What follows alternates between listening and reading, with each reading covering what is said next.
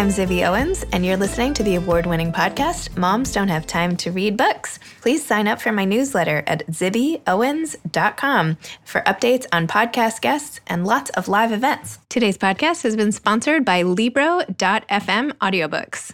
Libro, Libro.fm, lets you purchase audiobooks directly from your favorite local bookstore. You can pick from more than 150,000 audiobooks, including New York Times bestsellers and recommendations from booksellers around the country. With Libro FM, you'll get the same audiobooks at the same price as the largest audiobook company out there, but you'll be part of a much different story, one that supports community. If you're new to audiobooks, they're the perfect way to get more books into your busy life. Listen during your commute, while doing chores, walking the dog, or just relaxing at home. All you need is a smartphone and the free Libro.fm app. If you already love audiobooks and don't know what to listen to next, check out the recommendations and curated lists from people like me who know books best, and also from local booksellers. You can go on Libro.fm playlists and look at the Moms Don't Have Time to Read Books playlist and go from there. If you enter code ZIBBY, Z-I-B-B-Y, at checkout, you'll get 3 audiobooks for the price of 1. So please check it out, Z-I-B-B-Y, 3 audiobooks for the price of 1. I'm here today with Brenda Janowitz, who is the books correspondent for Pop Sugar and the author of 6 novels, including her latest, The Grace Kelly Dress. Her work has appeared in the New York Times, the Washington Post, Redbook, the New York Post, Publishers Weekly, and many other publications. A graduate of Cornell University and Hofstra Law School, Brenda worked as a lawyer and did a federal clerkship. She currently lives with her husband and sons on Long Island. Welcome, Brenda. Thanks for coming on Moms Don't Have Time to Read Books. Thanks so much for having me. So I'm super excited to discuss the Grace Kelly dress today, which, by the way, I love this cover, and I have such dress envy of this dress. How did you even pick this cover and this image? Did you have anything to do with it? Well, I wish I could say I had something to do with it because I happen to love this cover, but alas, no. It's really the brilliant art team at Graydon House, and I think they did a phenomenal job. I had talked with my editor and my agent about covers that I was obsessed with, that I loved. I created a whole Pinterest page. Oh, cool. And yeah, one of the things we realized we really loved was when the title was really graphic and large, and so we knew we wanted that. But my editor pointed out, obviously, we need to see the dress. And since the Grace Kelly dress refers to Grace Kelly's iconic wedding gown, we knew we wanted some sort of a replica. Mm-hmm. So this is actually the second draft of the cover, second or third, but it's definitely the second dress. And I really encourage them to use more details from Grace Kelly's dress. And so we got the cummerbund in there and the buttons going down the back. So I think they did a phenomenal job. I'm really pleased with how it came out. Me too. Yeah, the first draft was gorgeous also, though, I have to say. So tell listeners what the Grace Kelly dress is about, and then how you came up with this idea for this book. Yeah, so the Grace Kelly dress is about an heirloom wedding gown and 3 generations of women whose lives are sort of influenced by this dress and changed by the dress. And it takes place in 3 different timelines, which is something I've never done before. So in 2020, we see our modern bride, and she's sort of under pressure from her mom to wear this heirloom gown. And in 1982, we see the bride's mother, who's really excited about wearing the dress herself, and she's sort of gearing up to wear the dress and sort of make it her own. And since it's 1982, you know that means Princess Diana sleeves, of course. And then in a little twist, in 1958, we see the dress being made. And so we see the seamstress's life and what she's going through as she creates this dress. So it's really a look at an heirloom item and 3 generations of women and sort of how things have changed throughout time. And what gave you the idea for this plot? Yeah, so when I'm thinking about books, I'm always thinking about sort of what I'm obsessed with and what I can't stop thinking about. So for this book, when I sat down to come up with an idea, I had a little brainstorming session with my agent, and she said, "What are you obsessed with?" And since I've already written a book about weddings, we know I'm obsessed with weddings. And I'm obsessed with clothes and fashion, and most specifically, wedding dresses. So my agent actually found this story on the Today Show about a wedding dress that had been passed down through 8 generations. And we thought that was a great jumping off point for a story, because I also love to do things with multiple generations. I love stories that are a woman, her mother, her grandmother, which I've done before. I think there's something so timeless about that idea, the different generations and how we change and how things for women have changed, etc. So I decided to work on this idea about a wedding dress. But as I was writing, in the back of my mind, I had Grace Kelly's iconic gown sort of in my mind, because to me, that's the ultimate wedding dress. So when I did a first draft of a few chapters, I remember it had a different title at first, but I was describing Grace Kelly's dress. So my agent said, before we finish this proposal, let's give it a different title. So I said, how about the Grace Kelly dress? And she said, that's great, but why Grace Kelly? And I was like shocked that she didn't know that I was describing Grace Kelly's gown. I was like, come on, the cummerbund, the buttons down the back, like you've got to know what dress this is. She was like, no, but I like it. And so we sort of leaned into that idea and it sort of took off from there. Wow. Yeah. So then how do you come up with the different characters? Like what's your process like? Do you sit down and brainstorm, or are there inspirational pieces from people you know? Or like, how did you come up with these, especially these women? Yeah. So, I had the idea about the wedding dress first and the multi-generational story. So then the question was, what kind of women would I be exploring? What kind of lives would I be exploring? So first I came up with the character of Rocky, who's our bride in 2020. And when I was coming up with Rocky, I was trying to do something a little different than I've done before. So our Rocky is a little tougher than characters I've sort of described before. She has a different kind of job. She owns a startup. She works in video games, like very different from me. I like to joke that all of my characters are a little bit of me, because there's definitely an alternate reality where I have lots of tattoos because I'm fascinated with tattoos, but I can't commit like Rocky has committed to all her tattoos. So I don't have any, but in an alternate reality, I think I have a lot of tattoos. So there's a little of me in that, but there's also like a different version of me, if that makes sense. And then, of course, book 6, it's a little less autobiographical than other books. Your first book, they say, is you. It's all about you. Every character is you, especially the main character. Once you're 6 books in, it's a little different.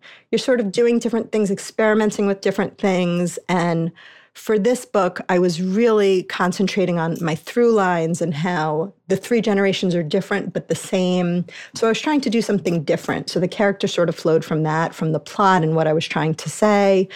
But a lot of it is just sort of coming up with the idea and then walking around with these characters. And what I mean by that is when I come up with Rocky, I sort of think about her all day. So as I go to CVS that morning, how would Rocky react to this? And as I, I'm waiting in line to pick my kids up from school and there's, a logjam of the cars. Well, how would Rocky respond? What would she do? And you sort of like live with the characters, and that's how I develop them. I think character development is so important, and that's one of the mistakes beginning writers make. They don't spend enough time on their character studies. And for me, just living my life as a character study, I just sort of bring the characters along with me. So that's sort of how they're created. The plot informs a lot of it. The themes of the book inform a lot of it. But a lot of it's just living with them and sort of moving around with them and figuring out what these characters would do. So everything sort of informs the other part. The characters inform the plot and the theme, and they hopefully all come together. And what did your wedding dress look like? I have to ask. Ooh, so my wedding dress, like I mentioned, I'm obsessed with Grace Kelly's wedding gown. So, I had that in mind when I was shopping for my own. And what year? When did you get married? I got married. Because that will give us a stylistic, That is context, so true. Right?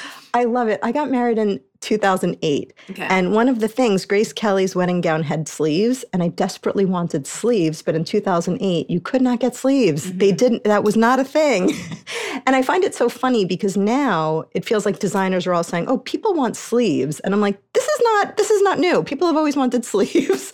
But in 2008, no sleeves. So my dress was strapless, but I had a little bolero made, so it covered my shoulders for the service portion. But it was strapless. The bodice was lace. And in a little nod to Grace Kelly, I had a very delicate ribbon around the waist, not a cummerbund, but sort of a nod to that. And it had buttons down the back. That's so pretty. So when I say I'm obsessed, I really mean it. I absolutely love her dress. I think it's so timeless. There have been so many dresses that have been influenced by it. And it's amazing to me that a dress from so long ago, from 1956, can be so relevant today. What did you think of the Kate Middleton dress? Oh, I loved it. I thought it was spectacular. I loved it. But the truth is, I'm just a sucker for wedding dresses. There are so few that I don't like. I really love wedding dresses. There's something about that period of your life. And so even though I'm married 11 years now, it still makes me happy to think about wedding dresses. There's something so joyful about it. I've been buying and reading bridal magazines my whole life. Like, I'm like the only non-bride, I feel like, who occasionally, wants to read. And I wrote for Modern Bride for a little while. I was like, I'm also, like you, I'm obsessed with wedding gowns. And luckily I've had two. So, see? Yeah, I got to do it over again. I was joking Perk of divorce and remarriage. There you go. I love it. So towards the end of the book, Joni asks, who's the middle generation woman in the book, asks her mother, will this be the biggest mistake of my life, the thing that defines me? And her mother answers this question by saying, there's no such thing as the biggest mistake. There's only what you do and what you don't do. So I was just wondering, is this your general philosophy on decision making? And because I thought that was a great rule to live by. Thank you. I wish I could say that's how I live my life. I would say that's how I try to live my life. I wish I lived my life a little more like that. I take things very seriously and I'm very hard on myself. And every New Year's resolution is to sort of not be hard on myself and sort of take things a little more easy. And I do think in terms of big decisions, I do take them very seriously, and I think it's the be-all, end-all. Like, for example, I was a lawyer. I don't practice anymore. I decided to, give the writing thing a try. These big decisions do feel like life or death. But as I get older, I think what I'm realizing, nothing's really life or death because you can sort of come back from anything and times change and that's okay. So part of me, like the little girl me, still feels like everything is the biggest decision of your life and this will be the thing that marks your life. And certainly there are things that do mark your life, like seriously traumatic events do mark your life. And they say some of these traumas, you stay that age forever. So, I think there are some things, but in terms of decisions like career, who you're going to marry, I don't think that those are necessarily the biggest mistakes of your life. I think you learn from every experience, and I try to just take things a little less seriously. So I think that Joni's mother was a little wiser than I am. And I think that's something I try to live by just to sort of make the day-to-day easier, which is not to say big decisions are not a big deal. It was obviously a big deal to leave the practice of law. It's a big deal to figure out who you're going to marry. But I think part of why I was single for such a long time was that I just put so much weight into it. And to some extent, things are a leap of faith, and you need to sort of go with them. And tell me a little bit about your decision to leave law. I know you were a lawyer, clerkship, like the whole nine yards. What happened? Well, my whole life I wanted to be a lawyer, but it was because I loved to read and I loved to write. I was one of those children, you couldn't take a book out of my hand. I was always writing essays. When I was in law school, I tried to write a book. I was always just sort of thinking in terms of story. I think story and the stories we tell are really important.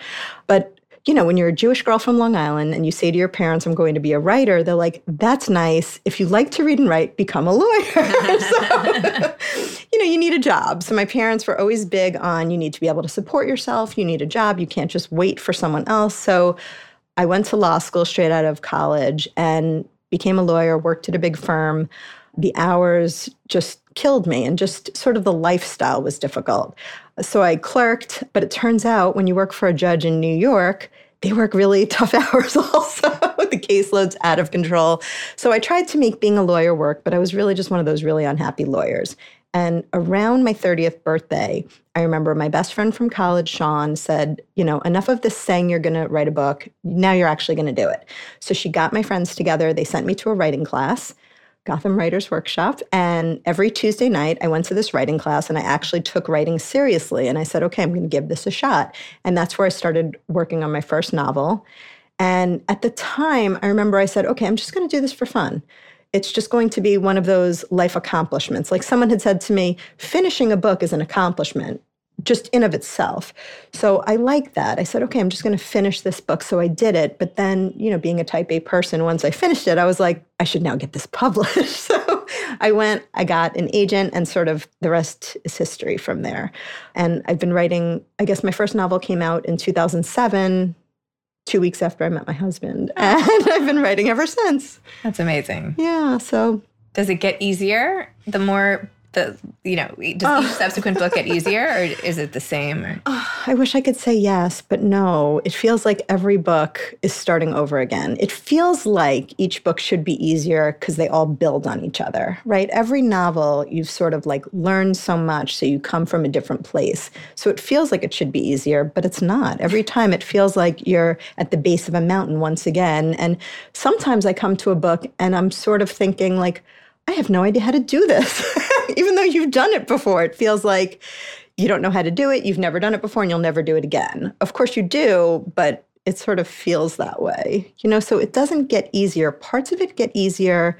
Like I would say the promotion and marketing, that stuff, you learn more. So that part gets a little easier only because you know what's coming and you know the right questions to ask. My first book, I was like, oh, we have to do an event. We have to have a party. We have to do this. Now, I'm a married woman, 2 kids. I live a dramatically different life than when my first book came out. And what's important is different. And how I sort of play the publishing game is a little different. So does that mean no party this time? Oh, there's definitely a party. Okay. There's definitely a party. But it'll be a smaller party. Right, yeah. I think with this book, what I'm trying to do is just enjoy it a little more. I was on the phone with my mother the other day. And I said, we were talking about something about the book process. And I said something to the effect of, but all my friends have books out because at this point I know a lot of novelists. And she was like, whoa, hold up, back up. Not everyone writes a book and gets it published. She's like, you're living in this little bubble, but you need to appreciate the accomplishment. So I think this time around I'm going to try to have more fun with it and appreciate it and enjoy it a little more. Because not everyone writes a book, even though sometimes it feels like it. It's true. Yeah. No, you should feel good about it. It's a great book. Thank you. Even if it was your only book. Seriously. Thank you. Do you think, and I read this essay you wrote, I think in Redbook, about having 2 sons and how you had wanted a daughter, but then you gave birth at 31 weeks and you're stopped caring about the gender and just wanted, you just like were rooting for the survival and the trauma. And I'm making light of this, which I shouldn't, but No, you can make light of it because he's 8 years old now. No, okay. He's fine. No, a lot of people have been through very scary processes with having kids like you. And then you were still saying like, but you love all the dress stuff and like what you were saying to the fashion. I do. Do you feel like in a way being able to write about girls all the time like feeds, scratches that itch, so to speak? Like, I love that question because, I think it does. I always thought I would have 2 girls. I'm such a girly girl. I just sort of took it for granted. Of course, I would have daughters. So now I have 2 sons. And like you mentioned, my second son was 31 weeks and it was very touch and go. He's 8 years old and he's perfectly fine now. So it's okay to make a little light of it, but I get what you're saying. It's funny when I think about it. I think about how everyone just makes it like it's no big deal to have babies, and it's so incredibly hard. And it's so incredibly hard to give birth. And all these things are just so tough, but everyone does it. So we're just sort of like, oh, whatever, he's fine now. But it was traumatic. It put things in perspective for me because it made me realize the most important thing is, it's so cliche, but it's true. The most important thing is that your kids are healthy, right?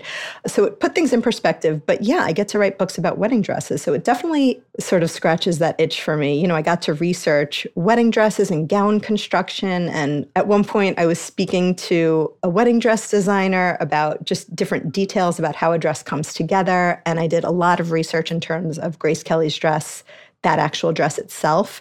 And that was so much fun and so fascinating. So I definitely get something out of that. But I also have 2 nieces, so that helps too.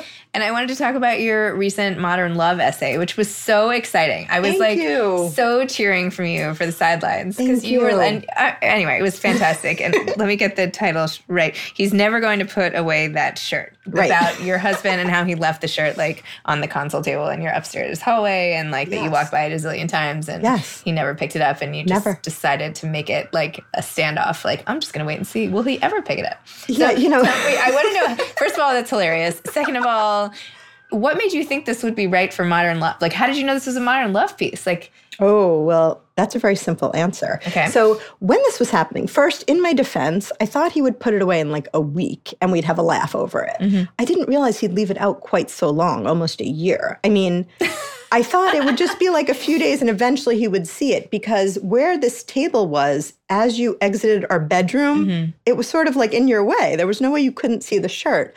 So it amazed me that he never noticed it was there and thought, maybe I should put this back in my closet. But anyway, so it became sort of like a story that I constantly told people. So I'd go out for lunch with friends and they'd complain about their husband. I'd say, oh, well, did I tell you about the shirt? And it became a running thing with friends. It was to the point, one of my girlfriends, when I would meet her for lunch, she'd say, how's Doug? How are the kids? How's the shirt? He was like, the shirt became like a person in my life. So I was always telling people, it became this story I was constantly telling friends. So I was having coffee with the novelist Laura Dave, and at the point I told her the story, the shirt might have been put away. I don't even remember because I had been telling the story for so long. So she started telling me something about married life, and she had a baby. And we were just sort of talking about how life changes because I've known her since before we were both married and had kids. And we were just talking about how your life dramatically changes. And I said, well, did I tell you about the shirt? So I tell her the whole story, and she looks me dead in the eye and says, that's your modern love. And I was like, Laura, no, you're crazy. But when Laura Dave gives you writing advice, you should listen because she's amazing. So, I went home from that coffee date and I sort of thought about it and I started writing it. And it seemed so silly to me. And it was also sort of embarrassing that I had sort of done this and let it sit out for so long, and I was so resentful. But Susan Shapiro, who teaches this awesome... Yeah, she was on my podcast. She's amazing. She teaches this amazing class on nonfiction. She always says your first thing, it has to be a humiliation essay, to which I say all of my essays are humiliation essays, but this one in particular is humiliating to me because I was sort of so petty about it. But the more I sort of worked on this essay, I said, oh, wait, I think I have something here.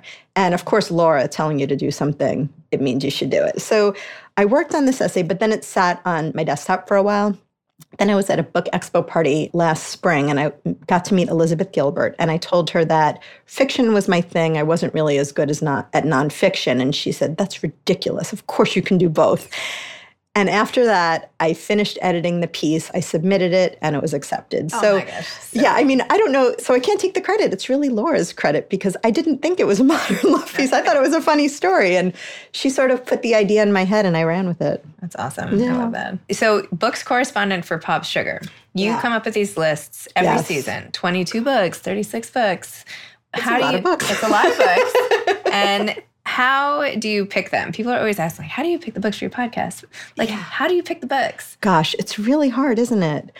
When I first started the list, at that point, it was before the dinner party came out, and I was trying to get more bylines. So my friend Alyssa Friedland, who I think has also been on your podcast, she had published something with Pop Sugar, and I was on the phone with her, and she said, anything I can do for you ever, let me know. And I said, oh, I'm dying for a byline at Pop Sugar. Could you introduce me to your editor? So she's so lovely. Of course, she immediately emailed both of us. And I think it was like a 90s nostalgia piece. So I was really excited to have the byline. It was like a fun, silly piece. A few weeks later, the editor wrote to me and she said, you're an author. Why don't you do a list of the books you're most looking forward to this summer? So I said, I could do that with my eyes closed because I'm looking forward to so much. The summer season's always so rich. I put that list together. And I remember it was like I put it together so quickly because there were so many things I was dying to read. And it got shared so many times that she came back, she's like, let's do it again. And so it just sort of went from there. At a certain point, publicists started sending me books in galley form. So the list then became sort of my favorite books. I would read a ton of books and then sort of organize them. Now I'm getting 10 to 20 books a day on my doorstep. And it's really hard to figure out what to pick.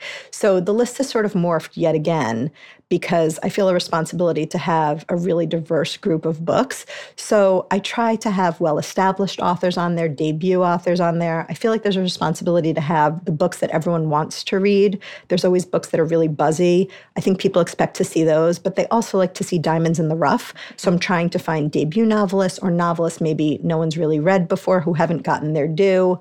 Then diversity in terms of the types of authors, the types of stories that are being told. So I try to have a mix of everything. It's very heavily women's fiction, but I try to put a little memoir, a little young adult. I figure most people aren't going to read 30 books over the summer. They'll sort of cherry pick from my list. So I try to make it that they can cherry pick a few different types. It's not all the same thing. But, it's challenging. Each time it's really challenging. Wow. Yeah. That's so cool. It's hard. It's hard. And so then do you put your own, can you like slide in your own book onto the list? Yes. Do you do that? I do. Oh, that good. was one of the first things I asked my editor. I said, "Oh, this is so uncomfortable, but I have a book coming out. Do you think I could put it on the list?" She said, "Of course you should put it on the list." So I do, and it's always kind of funny because it's the best books of summer, the best books of spring. So I'm working on the best books of spring, and I have a feeling the Grace Kelly Dress will be on there. It's kind of funny. But yeah, it would be dishonest to not include my book. Of course you have to do right? it. I mean, for all the shameless self-promotion authors are required to do to market their books. This is like the least of it. Yes. So of course you have to put it on. You know, it's so funny you mentioned that because I just did a post on Instagram this morning as I was about to walk in to meet you about the shameless self-promotion because I'm 2 months out from the book coming out. And this is the time where most authors do a post and they say, okay, I'm sorry. I have to talk about myself. I'm so sorry. Forgive me. You can mute me if you want. And I said, this time around, I'm not going to do that because, you know, I've been writing professionally since 2007 and somehow it became 2020. So that's a really long time. I don't want to apologize anymore for what I do and what is sort of required of me. Part of the job is the self-promotion and sort of putting yourself out there. And it always makes me laugh when friends say, "Oh, were you in my hometown and you did how come I didn't know about it?" So, I mean, to some extent, you do need to get the word out. You do need to let people know, but also it's part of why you're out there, right? I mean, I wrote a book. I'm proud of it. So I'm going to try to apologize a little less this time around and just sort of say, this is what I did and that's okay. I love that. Yeah. Also, I'm going to try. Well, I think it makes it actually, I don't know. I as a reader of someone saying, I'm sorry for this, like, I don't know. Have you seen those posts? Oh, I've seen a ton of those posts. Yeah. Like, you know, here I go, blah, blah, blah. Right. You know, shameless flag, whatever. And sometimes I say, like, shameless, I don't know. Yeah. But I feel like I'm much more energized by reading posts about somebody saying, like, look at my book in this window. How cool is this? Because then you're rooting for them, right? Oh, I love that. Don't you? I mean, I feel like, I'm like, that's so cool. Or like, now, like, let me follow, like, I like to follow in people's sort of success and their journeys. Like, I think that's what Instagram is good at and people's mailing lists and all the rest of it. Right. You know, like. I agree with that. Let's see where they go. Like, I don't know. If it's so true. I don't know. I'm rambling. But I feel like if it's a necessary evil, like. It is. It is because people want that content. They want that. So just like put it out there. I love it. Yeah. But it's also, I mean, you're expected from your publisher to do all of these things, right? To some extent, they put out so many books. They need you to be a partner in it and to really push your book and yourself and your platform. Maybe I have to take back what I just said because because a lot of people are very shy and it doesn't come naturally. And I know. So they really begrudge having to do that because just because you're writing a book doesn't mean you necessarily want to be a public figure at all. I mean, think about all the writers in the past, right? In the olden days, like like J.D. Salinger, like he's never come out, like whatever, you know what I mean? Like that's such a good point. So anyway, right? No, I like that. But it's a obviously a struggle. Yeah, luckily I'm not shy. Right. But you know what? I am humble, and so it is hard to sort of be like, read this. This is amazing. Like that's like it's always tricky when I have to write up my own book for Pop Sugar and say nice things about it. Well, that's a uniquely bizarre thing. Right. That's a tricky thing. But even when you meet people, you know, I was speaking to someone last night and I was telling her about the book and she said, that sounds incredible. And I was like, oh, it's okay. You know, there's always, you always feel like you have to be like, I don't know. Yeah, that's true. It was like that thing, people were talking about this a year or two ago when women would post their essays on social media. They would say, I wrote a thing. Instead of just saying, you know, I wrote this essay about XYZ, they would sort of downplay it by saying, I wrote a thing, quote unquote, a thing, like it's not important. So when My Modern Love came out, I was really careful not to do that. And I was really careful to just be honest and be like, I'm humbled and thrilled. And this is something I've been trying to get for years. And, you know, just sort of be more honest about it and not do that fake, like I wrote a thing, you know? Even though I did write a thing, but you know what I mean. So what are you working on now? Anything? Another book? Yeah. You know, the tricky thing is, it's funny, when you start promoting your book, that means it's completely done. Mm-hmm. And so if you didn't work on the next thing, you'd get into a lot of trouble. So I am working on my next book, which is really exciting. And it's funny, you know, you talk about the Grace Kelly Dress, but my head is sort of in this other world with these other characters who I'm developing. So I like the idea from the Grace Kelly Dress of working of sort of talking about an heirloom item. Because even though I think people are important, not things, we still do attach meaning to certain things, like a wedding dress. Like, today I'm wearing my grandmother's ring. It's really important to me because it belonged to my grandmother. It's also very cool. It's like a star with a hole in the middle. It's super cool. She was very fashion forward, my grandmother. Very cool. So, it's funny. I always tell my kids, people are important, not things. Things can be replaced. But when it comes to these heirlooms, there is something special about them, and there is something that feels irreplaceable about them. So I'm writing about another heirloom item and another family. Although I will say I'm not doing the historical timelines because there was so much research involved. I give so much credit to all of the people that I know who write historical fiction. It felt like every sentence needed to be researched. When I was working in 1982, I wanted a character to wear a Swatch watch. And then I thought to myself, oh, wait, when did those come out? But no, they came out in like 85, 86. So there was no Swatch watch. The person just checked a plain old regular watch. So I felt like every sentence needed to be researched. I needed to research the way people spoke, get their cadence of speech. And that took a really long time. And I think that I like to sort of just write by the seat of my pants and sort of see where it goes. So I'm doing more of a contemporary story this time, but there will be an heirloom item at its center. Excellent. Yeah. Very exciting. Thanks for asking. Do you have any advice to aspiring authors? Gosh, I have so much advice. But I think I'll start with what I've learned most after writing 6 books is that writing is rewriting. And that's the God's honest truth. I mean, I know it's like a basic sort of tenet of writing, but it feels more true to me now because with the Grace Kelly dress, I edited this book more than I edited any other book. And I think that this book is my best book by far because of that. So there were the 1982 storyline. At one point, I tore it out completely, ripped it apart, and rewrote it. I'd say only like 20% of the original 1982 storyline remains in what you read now. So I did a ton of rewriting and really thinking about the story. And, when you're a writer, you always feel like, oh no, I wrote that. I can't delete it. And so I used to keep a document with deleted scenes. And I would say to myself, it's okay, you can delete it because you can always go back to it. But this time, I just sort of deleted even more. I sort of edited with abandon because it's always better the second time around because you know the characters better, you know your message better, you know what you're trying to say.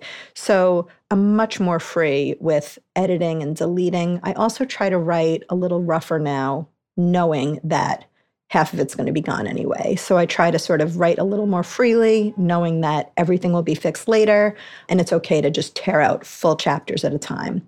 I think when you first start out, it's hard to do that. It feels like, that empty page is so tough. And it feels like you'll never fill it. So once you've filled it, it's hard to get rid of it, get rid of that progress. But it's really important to do that. Even with my essays, that's actually one of the greatest things I learned from Sue Shapiro's class. Sometimes you would write an essay and she would say, oh, no, that's not what it's about. This is what it's about. And you'd have to sort of start from scratch. And there was something but that's only 1,000 words, right? But there's something so refreshing about that. You just start fresh and you are clearer. So the next essay is so much better because of that. With a book, it's harder. That's 300 pages. 1,000 words, okay, maybe you can sort of cut it out.